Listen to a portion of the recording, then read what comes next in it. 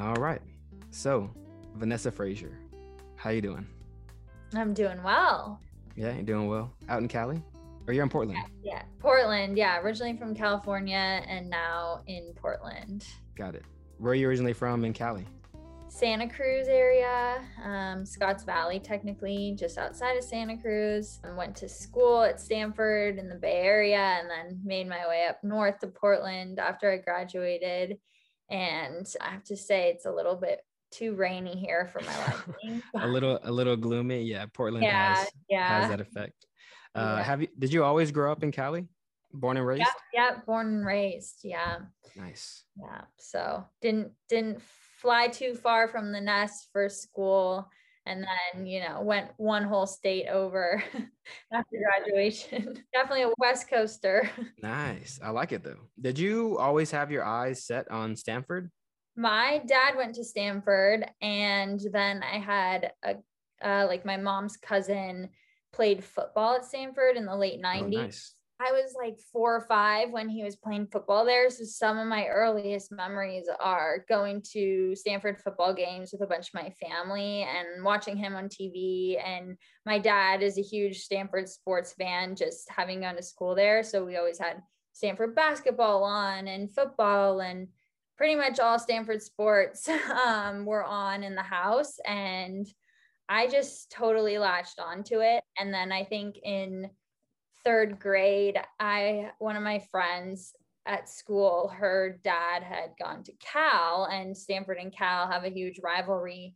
So we kind of embodied that rivalry and joked around and like to, go back and forth about Stanford and Cal as third graders, as if, we had any real investment in these schools or sports programs. But it was just kind of this fun thing, but it really turned into a serious, like, obsession, I would say. Like, I collected Stanford hats and sweatshirts and all the different clothing gear. And I think even in my fifth grade yearbook, one of the kids in my class signed it and was like, good luck at Stanford one day. So it was pretty serious there for a while. And I'm so happy it worked out. That was really kind of the biggest dream come true of my life, having had that built up for so many years and see it come to fruition was probably, I don't know if I could ever top that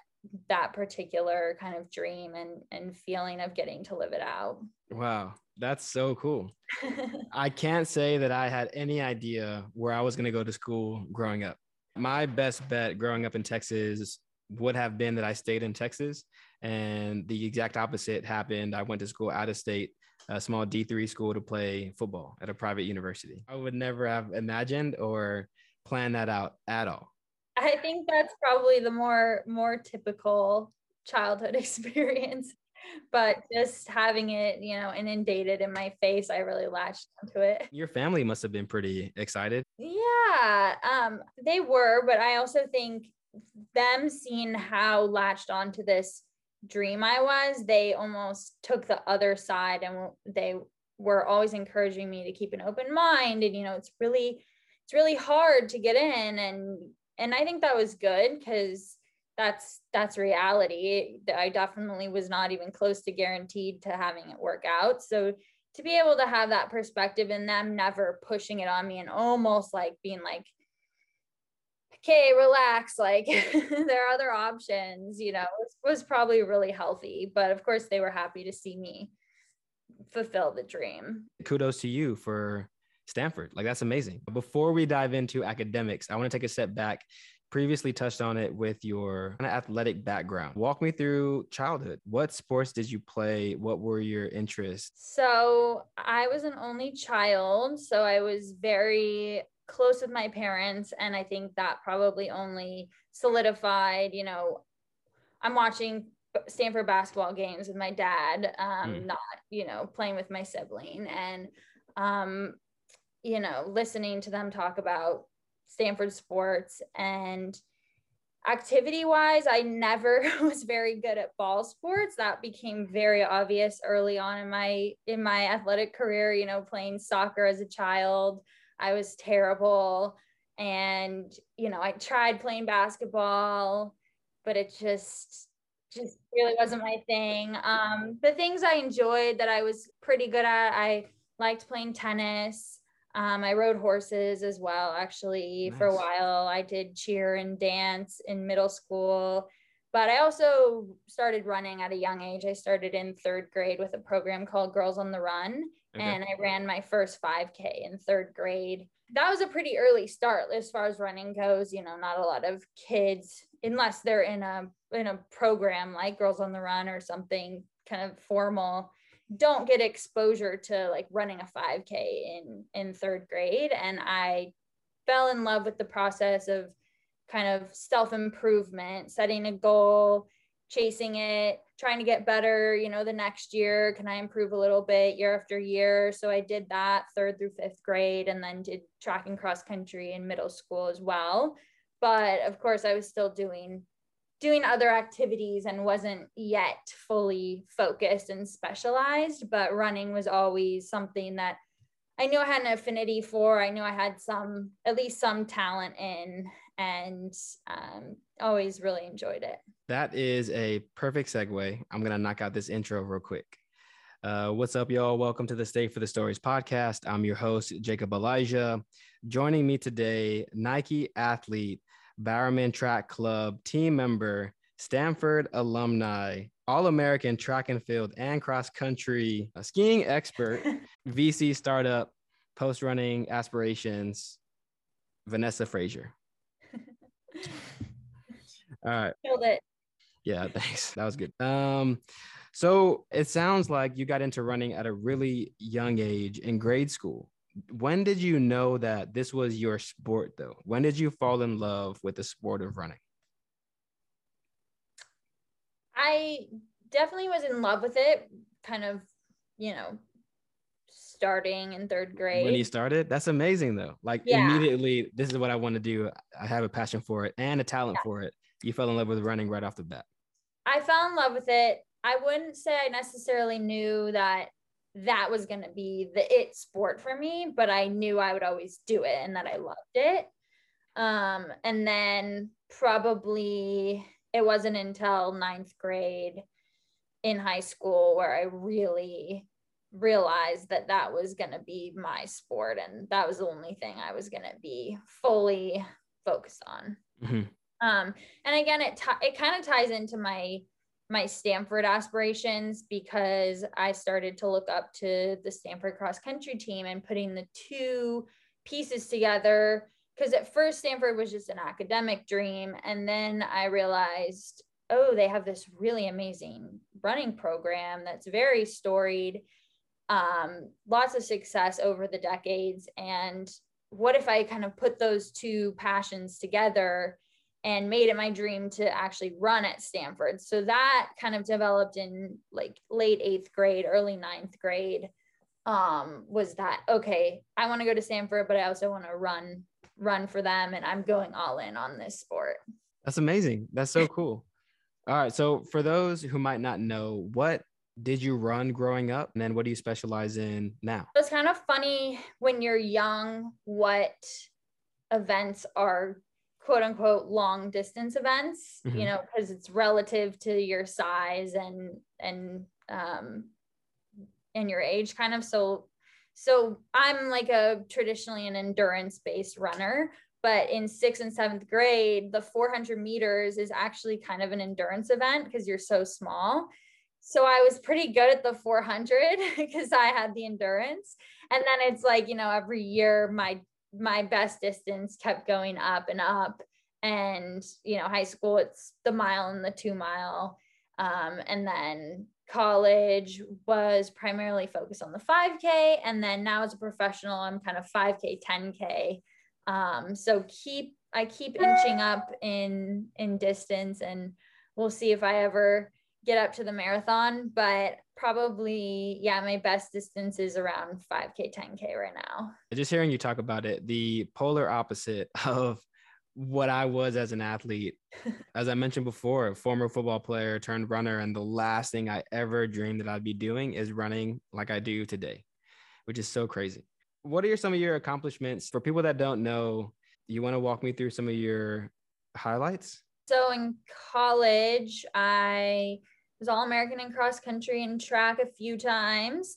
And I'd say something I'm most proud of that was kind of the most fun race in my collegiate career was winning the Pac-12 championships in the 10K. That was kind of my one major win in college. It's super hard to win races in it's super hard to win races, period, because it's like usually there's 20 people in the race. So you have like a 1 in 20 chance of winning. And, it's really competitive. It's really deep. US women's distance running is deeper than it's ever been before. I had, a lot of good competition in college and continue to have good competition now as a pro. So winning races is very rare and you got to celebrate it when it happens. Mm-hmm. And then as a team, we were third place at the national track championships, my last collegiate race ever. So that was the highest Stanford had finished at outdoor track NCAA championships in, I think, maybe ever. So that was really cool to be a part of a team, that was also doing really well and crushing it, and getting to experience the team aspect of the sport, which is not as existent in the professional world. So to kind of have that be my last college race of having a really good team finish was super fun. And, you never forget the moment of standing up on the podium with 20 of your teammates and all getting, the third place trophy and stuff. It would have been cooler if it was a first place trophy, but still pretty amazing.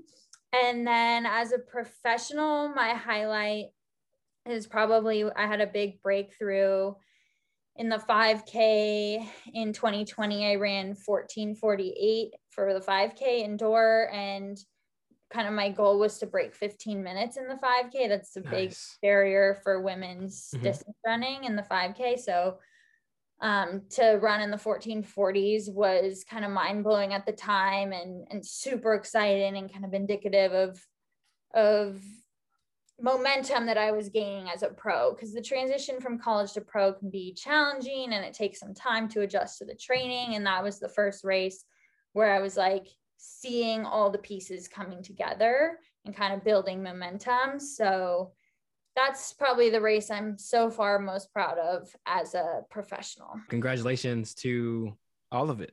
Excited to see what you do next. Before we touch on where you're at currently, you previously touched based on your athletic college experience.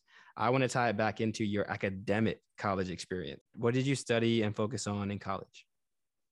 My major was called Symbolic Systems, which combines coursework in philosophy, linguistics, psychology, and computer science. And the idea is kind of the intersection between computation and cognition.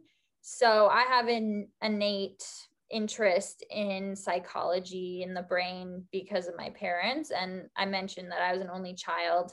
And again, that kind of means that I spent a lot of time at the dinner table growing up listening to my parents talk. And they're talking about their patients or different brain diseases that they're treating. My dad's a neurologist, my mom's a neuropsychologist. So I just had a fascination with the brain, but I also knew I definitely didn't want to go into medicine. I'm very squeamish. I'm very like hypochondriac. Anytime I hear about any sickness or anything bad happening to someone, I'm like afraid it's going to happen to me. So I knew that, as noble of a career as it is to be a doctor and work in medicine or, in any form, work in a hospital, I was like, I can't do it. But I'm still super fascinated by the brain. And, with AI and all the new technology coming out, it's a super interesting intersection with technology and computer science, which I'm not a very good coder. I think the computer science classes were really hard for me, but I thought it was still really interesting. And that was the path I took in college, was study stuff that sounds interesting. I don't know exactly what I'm going to do with it after college. I don't know exactly how it's all going to apply to a career, but I just want to study whatever sounds cool and interesting. And it was I really enjoyed that major. And then I kind of pivoted a little bit and did a master's degree I did 5 years at school because I redshirted. So I had an extra year of eligibility and did a 1-year master's program called Management Science and Engineering. So it's essentially a business degree with like a little bit of engineering mixed in, but mostly business. So that was a cool combination with my undergrad degree of something that, you know, undergrad was a little bit theoretical, and then the grad degree was maybe a little bit more practical, at least on the surface. So yeah, I really enjoyed that combination. What do you find most interesting about neuro? Psychology, philosophy, you touched on a number of various topics, but what do you find the most interesting about it? I mean, I just think as much, you know, research is done on the brain, the fact that it's still so enigmatic and such a mystery. And even I think the craziest thing about the brain is you have all these conscious thoughts and conscious things going on in your head. And that's, you know, we don't know the exact percentage, but that's such a small percentage. Like your subconscious is way more greater than your conscious thoughts. And so to think that there's this kind of mysterious hidden part of your brain that's ruling so many of your decisions and feelings and things that like you're not even aware is going on is pretty crazy. And then I think also tying in the philosophy side of things, just philosophy of mind and the idea of what is consciousness really, and you know, what makes up this feeling of me being me, and like that's all kind of tied to what's going on in my head. But it's just such a bizarre thing that doesn't make sense. And I think that's why it's so fascinating. It's just like a lot of it just doesn't make sense. And so I'm very drawn to it. Do you have a specific theory of interest to you? That's where my interest in venture capital comes in, is kind of the behavioral economics side of things. So I did an undergraduate thesis called The Dynamics of Venture Capital Decision Making. And I did kind of qualitative type interviews with around 30 different venture capitalists in Silicon Valley, and really tried to understand what's the process behind deciding to invest in a company? What are kind of all the factors at play for you? And it did vary among different investors and different firms. And some firms are larger and they have a whole group that they have to vote on investment decisions, and some make the investment decisions on their own individually. And kind of looking at what goes into those decision-making processes. And again, you know, they'll tell you it's more art than science, right? It's so much about like, who is the entrepreneur as a person? What's kind of like compelling us about these different traits that we see in this person? Do we think they're going to be able to make it as an entrepreneur? It's not just about the idea. Sometimes it is, but there's a lot of these intangible factors. So that makes the decision-making process a lot more interesting, because there's so many biases that can come into play. Again, there's like these subconscious biases that we're not even aware of are affecting these decisions, and kind of trying to understand like, what are those biases that they experience? How do they manage them? How do those come out into play? What makes, you know, a successful decision maker in the venture capital universe? So that's kind of how I applied the cognitive side of things to this interest in venture capital. What is your top business idea? What's your VC startup idea that you want to do soon? I know you have one. You have to have one. I know you do. I do think of random ideas, like just, I don't know, on a run, or I'm in the house and it just something comes to me. Mm-hmm. Nothing that is like my $1 million idea that I'm obsessed with, which is why I think I'm kind of currently more interested on the investing side of things, because I like hearing what other people are excited about and kind of buying into a lot of various different ideas that other people have and getting excited about those missions. I have like really kind of like this one idea that I have, for example, I'll give an example. Be vague. I'll sign an NDA. No, this isn't going to change the world. It's not something I would probably spend time on pursuing. It's just like kind of a dumb idea that I wish existed, is like a photography service for not just influencers, but anybody at an event. So say you're at Coachella and you're like, damn, I really want to get a cool picture and I don't want to like bug this person to take a picture of me and my friends right now, or you know, me and my boyfriend, but I don't have another person in the group to take a photo, so I have to ask a rando. And it would just be an app at like a event like Coachella or at a game or a concert or whatever, where you could pay a couple bucks to somebody who's like signed up to be, you know, a quote unquote photographer. Not, doesn't have to be a high level photographer, just be somebody who knows how to frame an iPhone picture. And, you know, I think a lot of people would be willing to pay a few bucks for a good photo at an event rather than having to like ask a rando and, you know, go that whole awkward exchange. So that's like that's one like kind of silly idea that I probably wouldn't actually pursue, but things like that come to mind sometimes. Well, I love that idea. And you're talking to a photographer right now. Yeah. So if you ever want to go to business together, let me know. You can make it up. Back in college, were you a full-time athlete and a full-time student? Yeah, I was technically. Nice. I felt like it worked really well for me because I was all in on running, and that was probably a lot of times the priority. Like you got to put the books away at a certain time in order to get enough sleep to be ready to train the next day. But I did well in school and I really enjoyed the balance it gave me, because you have stuff to think about during the day rather than just thinking about your sport.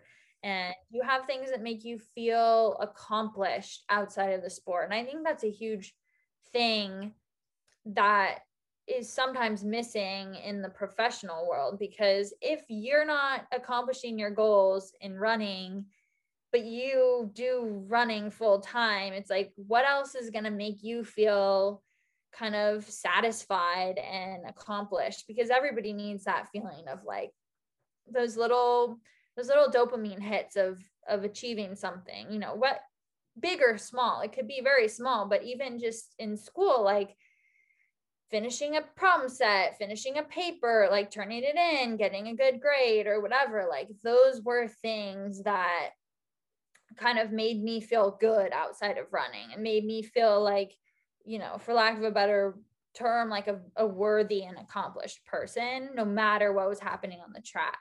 So I actually think that model of full-time student, full-time athlete, as hard and as busy as it was really, really good for me in terms of that balance and that kind of healthy mindset. I was in a similar boat, full-time athlete, full-time student, played football, and then had a full load of courses. Just was constantly busy though, which I don't mind. I operate better and best when I have a full plate. Fast forward to now, outside of running, where do you find that balance? Where do you find those small wins and accomplishments outside of your sport?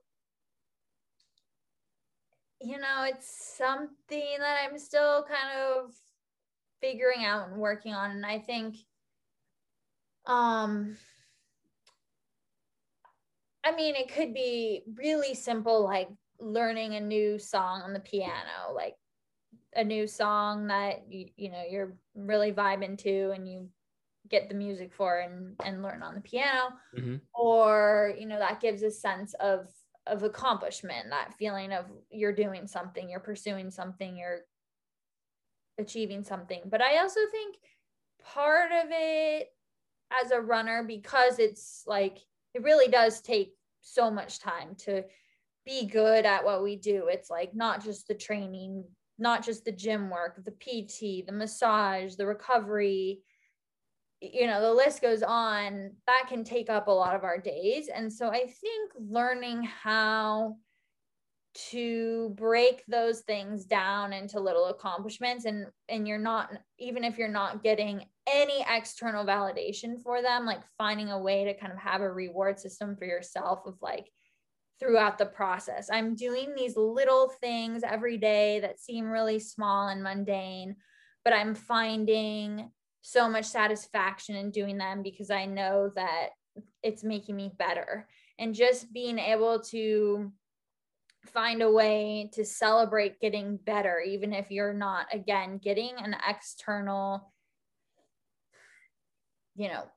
on paper achievement or a goal that everybody can see and recognize, but really being able to break it down into like, I'm bettering myself and finding the joy in that of just like trying to get better every day. So I think it's twofold, right? Like balance is important, and there are definitely little things that I do to kind of like find that and find joy, but sometimes there's just not a lot of time in the day to incorporate that. And so then that's the other piece of learning how to just make little accomplishments for yourself out of nothing and celebrate the super mundane day-to-day grind. The small things have a big impact for sure. Before we get into your day-to-day and even where you are currently as a professional athlete, I want to dive into two things: your talent playing the piano and also with skiing. So how did you get into piano? We'll start there. I think with both piano and skiing, I don't remember the beginning. Like I literally can't remember a time before I did it, and I can't really remember learning it. So I must have been that young to where I don't remember. So it was just kind of something that I always knew how to do in my, in my conscious memory, which is kind of a cool thing, especially piano. I mean, it's just something I did every day growing up, and it's so different than any sport in that it's just a different expression of yourself. And I mean, there are similarities in terms of it takes practice and time and commitment and stuff, but just so different from anything else I've ever really committed to. So just kind of an interesting contrast to that. It's not something I do a ton now, but I do have, just like a little keyboard and we'll play around here and there. And then, skiing is just kind of this passion that I'm not able to do because I'm a runner and it's too risky, but it's something that I just loved. Like I just always got that insane adrenaline rush, and I kind of the same mindset I applied to running, I applied there in terms of like always wanting to learn how to be better. Like, how can I get better technique? And I didn't get to do it a ton because I didn't live near a mountain, but going up, for a week or a weekend a few times a year and just kind of like going all in for that short period of time, I think made it more special. And I think also now not being able to do it makes me appreciate it more and yearn for it more. And, I was super inspired watching the Winter Olympics. And again, just something there are similarities to running, but also something that's so different, I think is really appealing. Can you play chopsticks on the piano? Yes, I can. I don't know how to play the piano. Let me start there. But that's like the only reference I can give to anyone who does play the piano. Yes, I probably learned how to do it at some point. I played like all classical music growing up, and then now I kind of will just play fun pop songs that I'm into at the moment, just because it's kind of fun to play pop. But yeah, I always played classical. You as an athlete, your race day ritual, what's on your playlist? Ooh, I usually will go to like really lit old throwback songs like Nelly or Chris Brown or, just classics that you probably like when I was in middle school were bangers. Just something about the throwbacks hit different and, just get you in a different frame of mind. I like Heads Will Roll a lot for a pump up song. Just some random go-tos. You should drop a recommended playlist. That would be so dope. I should. That would be cool. I do. Yeah, I like a lot of different types of music. So depending on the vibe, it's like the pre-race playlist would be super different and kind of fun to mix it all together. Do you have different playlists for different workouts? Not specifically, but I should make them because Okay. I kind of, yeah, I'll have like kind of different vibes. Also, just depending on my mood, right? Like sometimes I just want something really chill, and sometimes I want something really hype. That's so interesting. I think now when I go out running and training or workouts, my playlists vary, but for the most part, it's pretty chill music. For a point of reference, when I was playing football, I listened to instrumental music. Mm. We're talking about center stage, Texas high school football, even in college. You have thousands of eyes on you watching you play, and this is your sport, and you're in center stage, right? I just listened to chill music, just like calm, cool, calm, collected was my mindset. And very much my music reflected that. Yeah, I mean, there's something to be said about getting into that Zen meditative state before, before an intense effort. When I stepped on that field, though, shifted Yeah. 100%, a Yeah. totally different person that I was on the field as an athlete than I was off the field. Yeah. Walk me through you as an athlete, as a competitor on race day, and you're on that track. Like, walk me through your mindset. I think before I get on the starting line and kind of like the whole day before and the warm up and like walking up to the track, I'm very nervous, but the way I channel my nerves is not like getting super intense and focused. I kind of go to the opposite end of the spectrum, and I'm very goofy and giggly and just like having a lot of fun, because that's kind of the way I cope with it, right? It's just like, I mean, I am having fun, but to almost fake it till I make it, like this is like, a big party, best day ever, whatever. And then when I get onto the track, actually like right before the race starts, then I get very, very lasered in, very focused.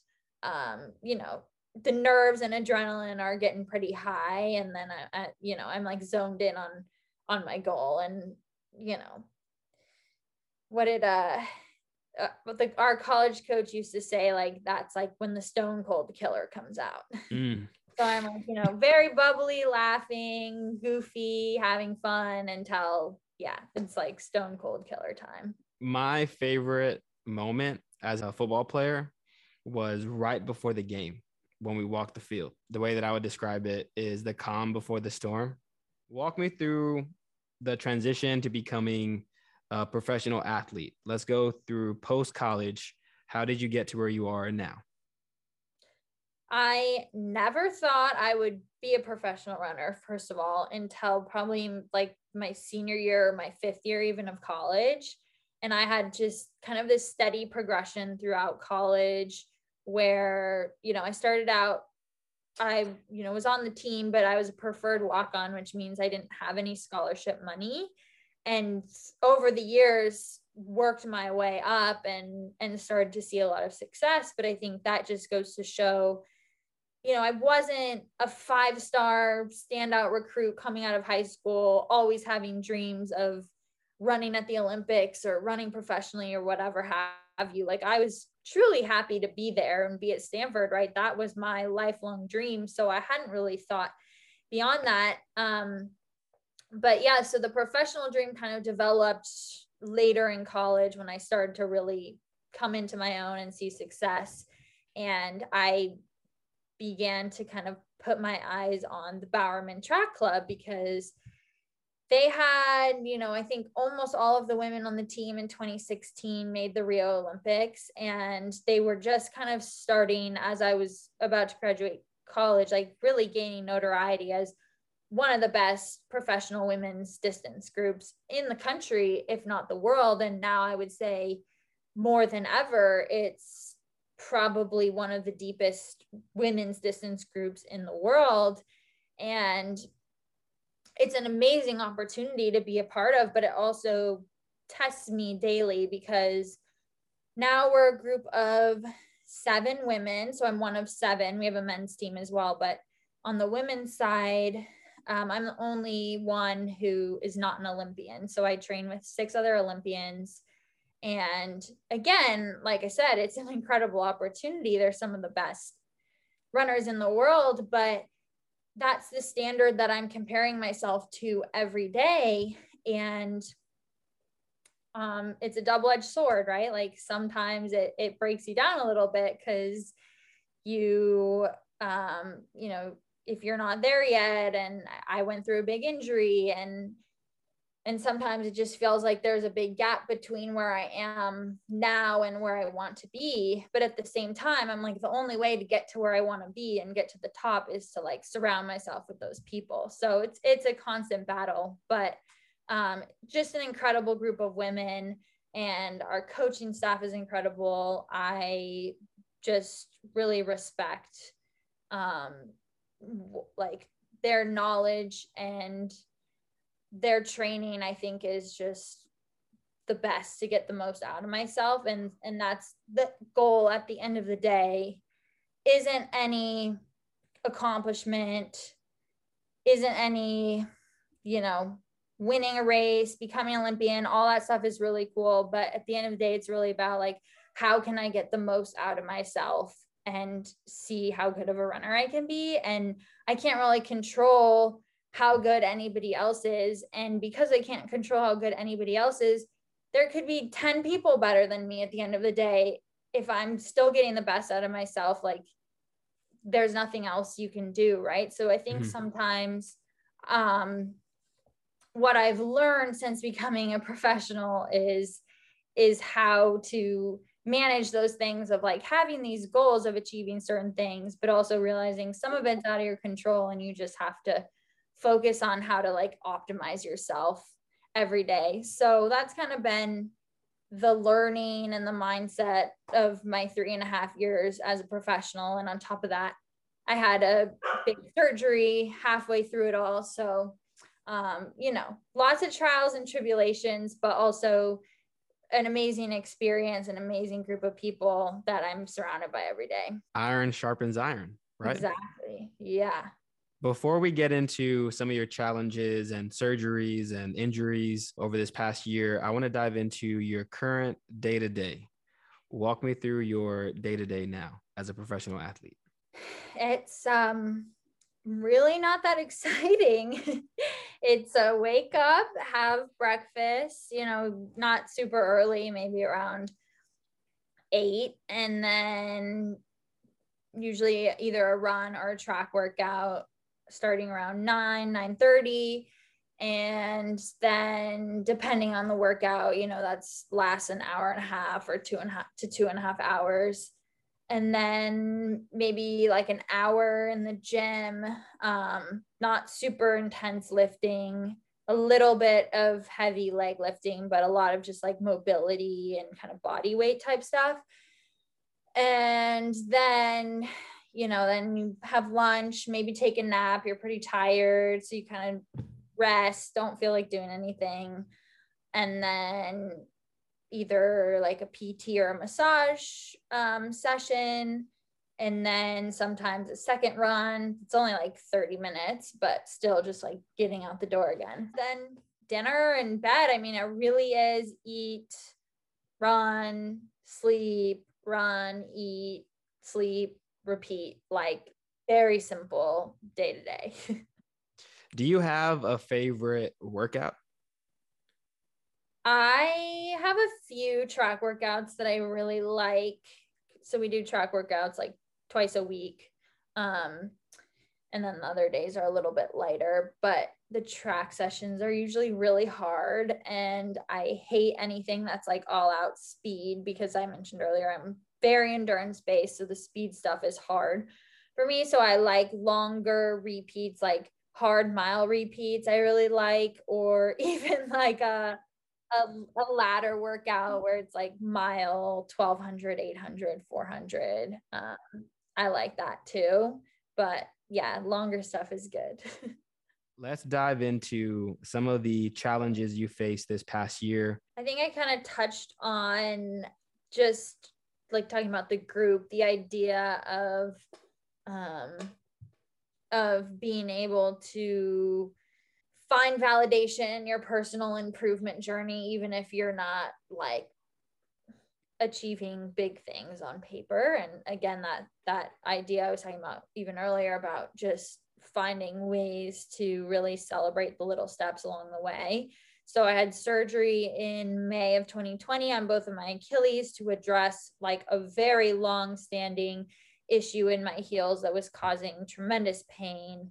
And I knew I wasn't going to be able to continue training and racing at the level that I wanted to with so much pain. Like it was seriously inhibiting my ability to enjoy running, but also to like, I was, not able to keep progressing my training at the level that I wanted to. So it was kind of a no-brainer. Like I had to do it. I reached my breaking point, and, I initially felt like my recovery went really well, like kind of getting to that 90% recovery threshold was smoother than I would have anticipated for double surgery. But then kind of getting from 90% to that 100% level, I'm still working on. It's like those final percentages and final pieces are the challenge to put back together. And I had, another injury last year that set me back a little bit, and just kind of missed a lot of consistency. And that's the other thing with running is consistency is the only real way to get better. And it's not a secret. It's just simple, consistent work. And so missing a lot of training throughout the year because of the surgery and then another injury. And it's like, it's just hard to put those final pieces back together. You can't rush it. You can't force it. It takes time. And I had this big dream of making the Olympics last summer. And in my head, it was, a full year after surgery. That should be plenty of time to be back in full form. And had I been, in my full form, feeling like myself, I definitely was a contender for making the team. Of course, you never know what's going to happen on the day, but I was definitely in the conversation. And that was kind of the goal that was driving me for like a whole year through this recovery. It was like, I'm going to do it. I have confidence in myself, and, let's make this happen. I was super, super motivated to do it. And, like I said, like I just couldn't force those final pieces to come together. And for whatever reason, like I just wasn't in the form that I was in pre-surgery, and I just didn't feel like myself. And it's really hard to go to the line at the Olympic trials feeling like you're not the best version of yourself. And it's frustrating because you put everything into that one race, that one goal, like for 365 plus days, year after year. So I think that was just tough. Like, it's just tough to have challenges and to not reach your goals. And that's where I say kind of that piece that I've really been learning over the last year, especially being in a group where everybody's done what I want to do. And of course they have even bigger goals. They want to medal now. Like there's always something else that you want to do. Once you achieve one thing, it's always the next thing. And once you get a medal, then you want a gold. And once you get a gold, then you want a world record or you want another gold. Like it never ends. But my point is, like, for me right now, where I'm at, to me, all these women have achieved like the pinnacle of the sport by going to the Olympics, and they've achieved what I really want to do. And so that comparison can be difficult sometimes, because I'm like, why couldn't I do it? And I mean, I think a big reason was that I got surgery or before, but I think just kind of like dealing with that and being able to separate your identity from your accomplishments, which is super hard as an elite athlete, because it just kind of naturally happens when you're so invested in these goals and it's what you do every day that you're so committed to. Like your accomplishments do feel like they're a part of you. But like, I think that not achieving that made me really realize, like, at the end of the day, I'm still the same person. I still worked just as hard every day. Like I'm still just as, committed to continuing to better myself. Like nothing really changed except for, this one accolade on paper.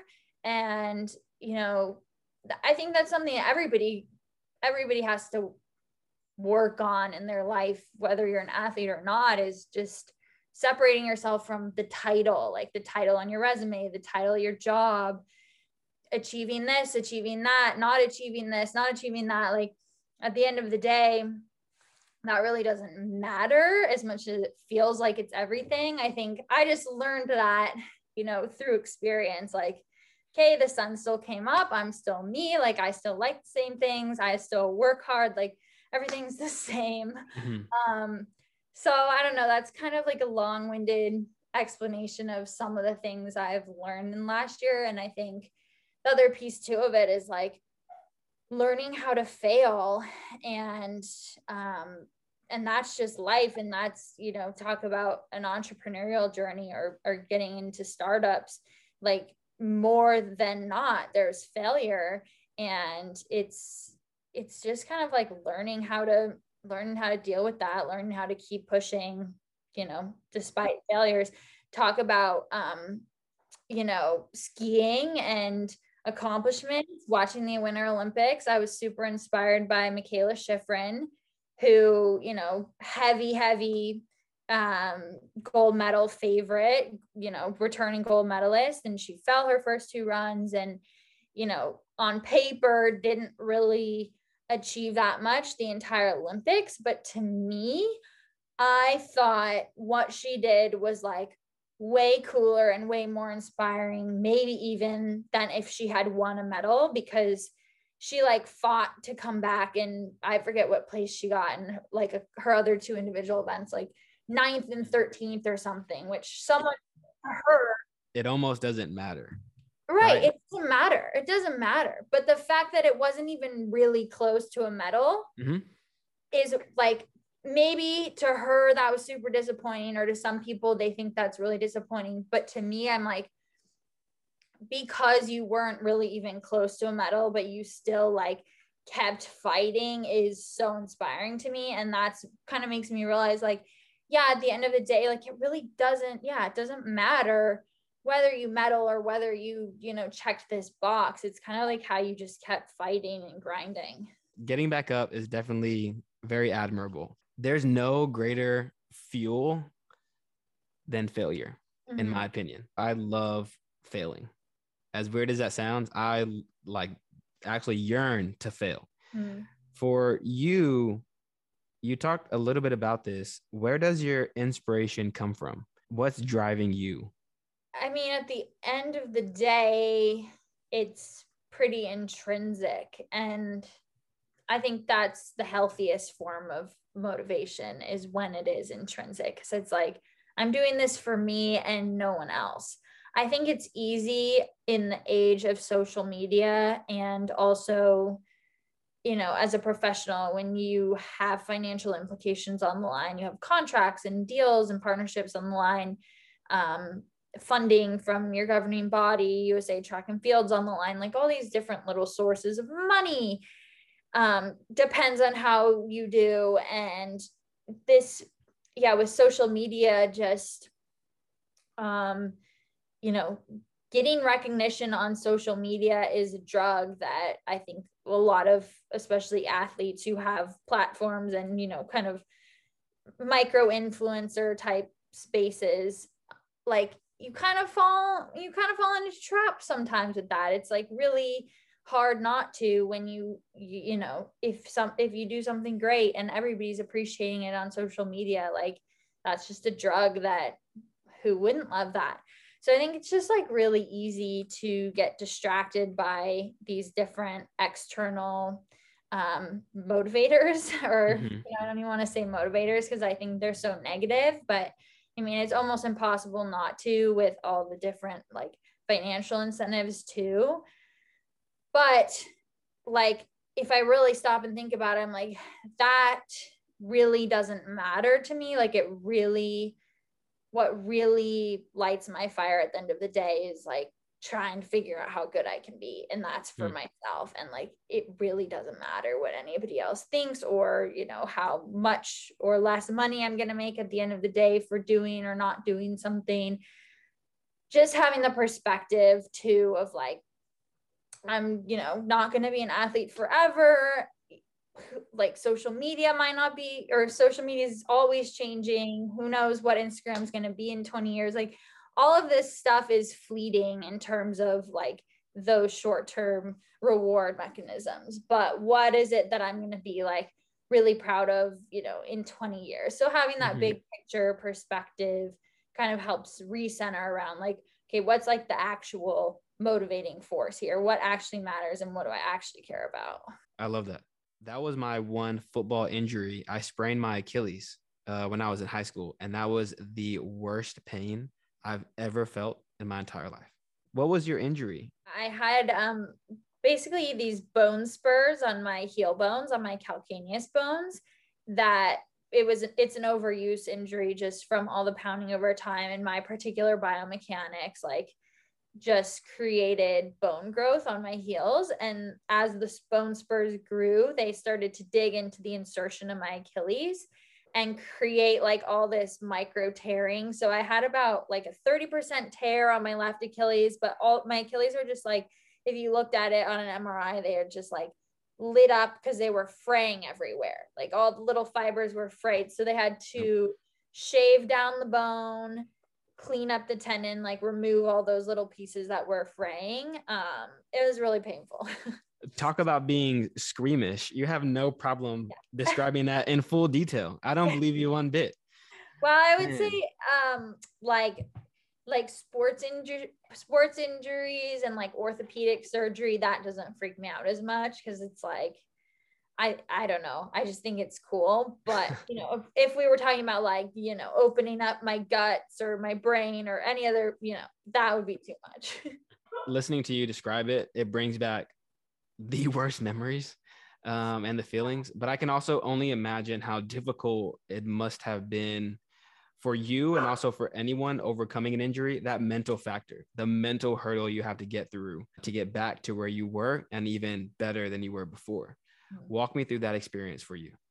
Having the Olympic dream about a year out from surgery was really good. Like, I think just having something that really motivates you is so helpful. And then I did a pretty good job about like breaking it down into bite-sized pieces. Like, okay, like I just want to get to the point where I'm not wearing my walking boots anymore. I want to get to the point where I can bike. I want to get to the point where I can pool run. I want to get to the point where I can run on the anti-gravity treadmill, and just like breaking it down so that I had something to kind of celebrate every week.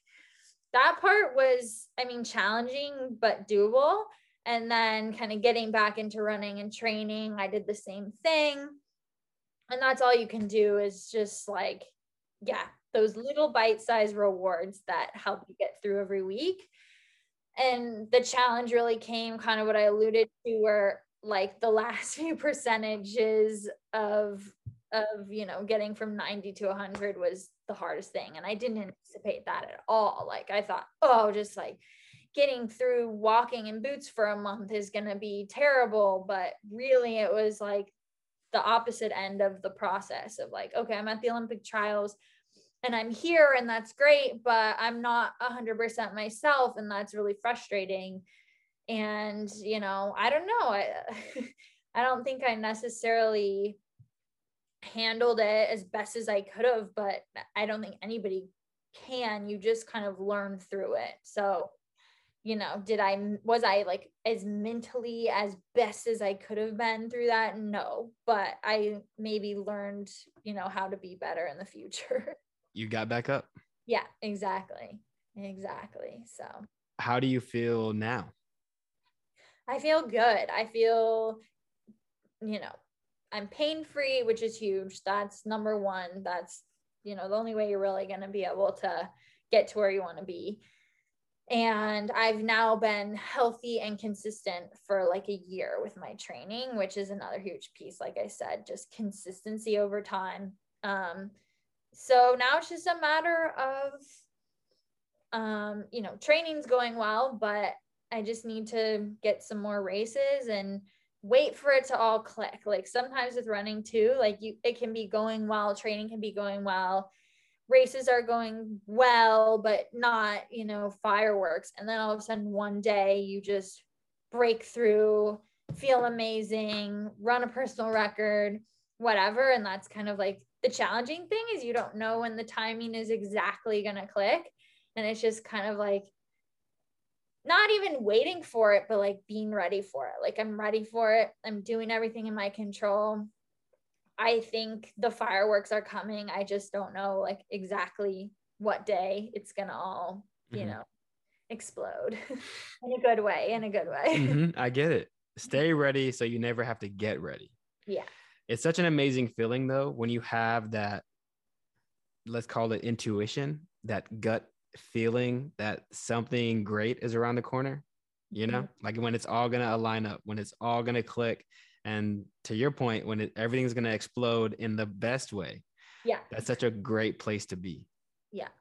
Yeah. What's next for Vanessa Fraser? Super close on the horizon. I'm racing a 10K this Saturday down in California. So my goal there is to run the world standard. So for the track, you have to run a certain time standard, and then at US championships you have to be top 3 in order to qualify for the world team. So it's like two different hurdles to jump. So the first one is getting the time standard. So that's just my goal this weekend in the 10K. And then as far as this summer goes, I'll have probably 2 chances to try to qualify for the world team. Both the 10K and the 5K I'll race at US championships. But again, I don't want to like tie up all of my goals and all of my worth into making Team USA. I think it's a great thing to shoot for, but it's not totally in my control. So beyond that, I just want to run fast. Like I want to go PR in the 5K this summer. I want to, you know, hopefully go back to Europe and race, because it's been a few years since I've been able to do that. And just kind of like, yeah, just keep putting the pieces together, because I am very like long-term mindset. Even now, like this year is important, but the next few years are big in track and field too. And I just, I want to keep building those pieces together and run fast, have fun. Pretty simple. You heard it here. Run fast, have fun. Yeah. Good luck. It sounds like you're in a really great place and space, mentally, physically, with your recovery, everything. It sounds like you're in a really great spot right now. And that's super exciting. Thank you so much. Thank you so much. Yeah. Stay tuned. More to come. As always, stay for the stories.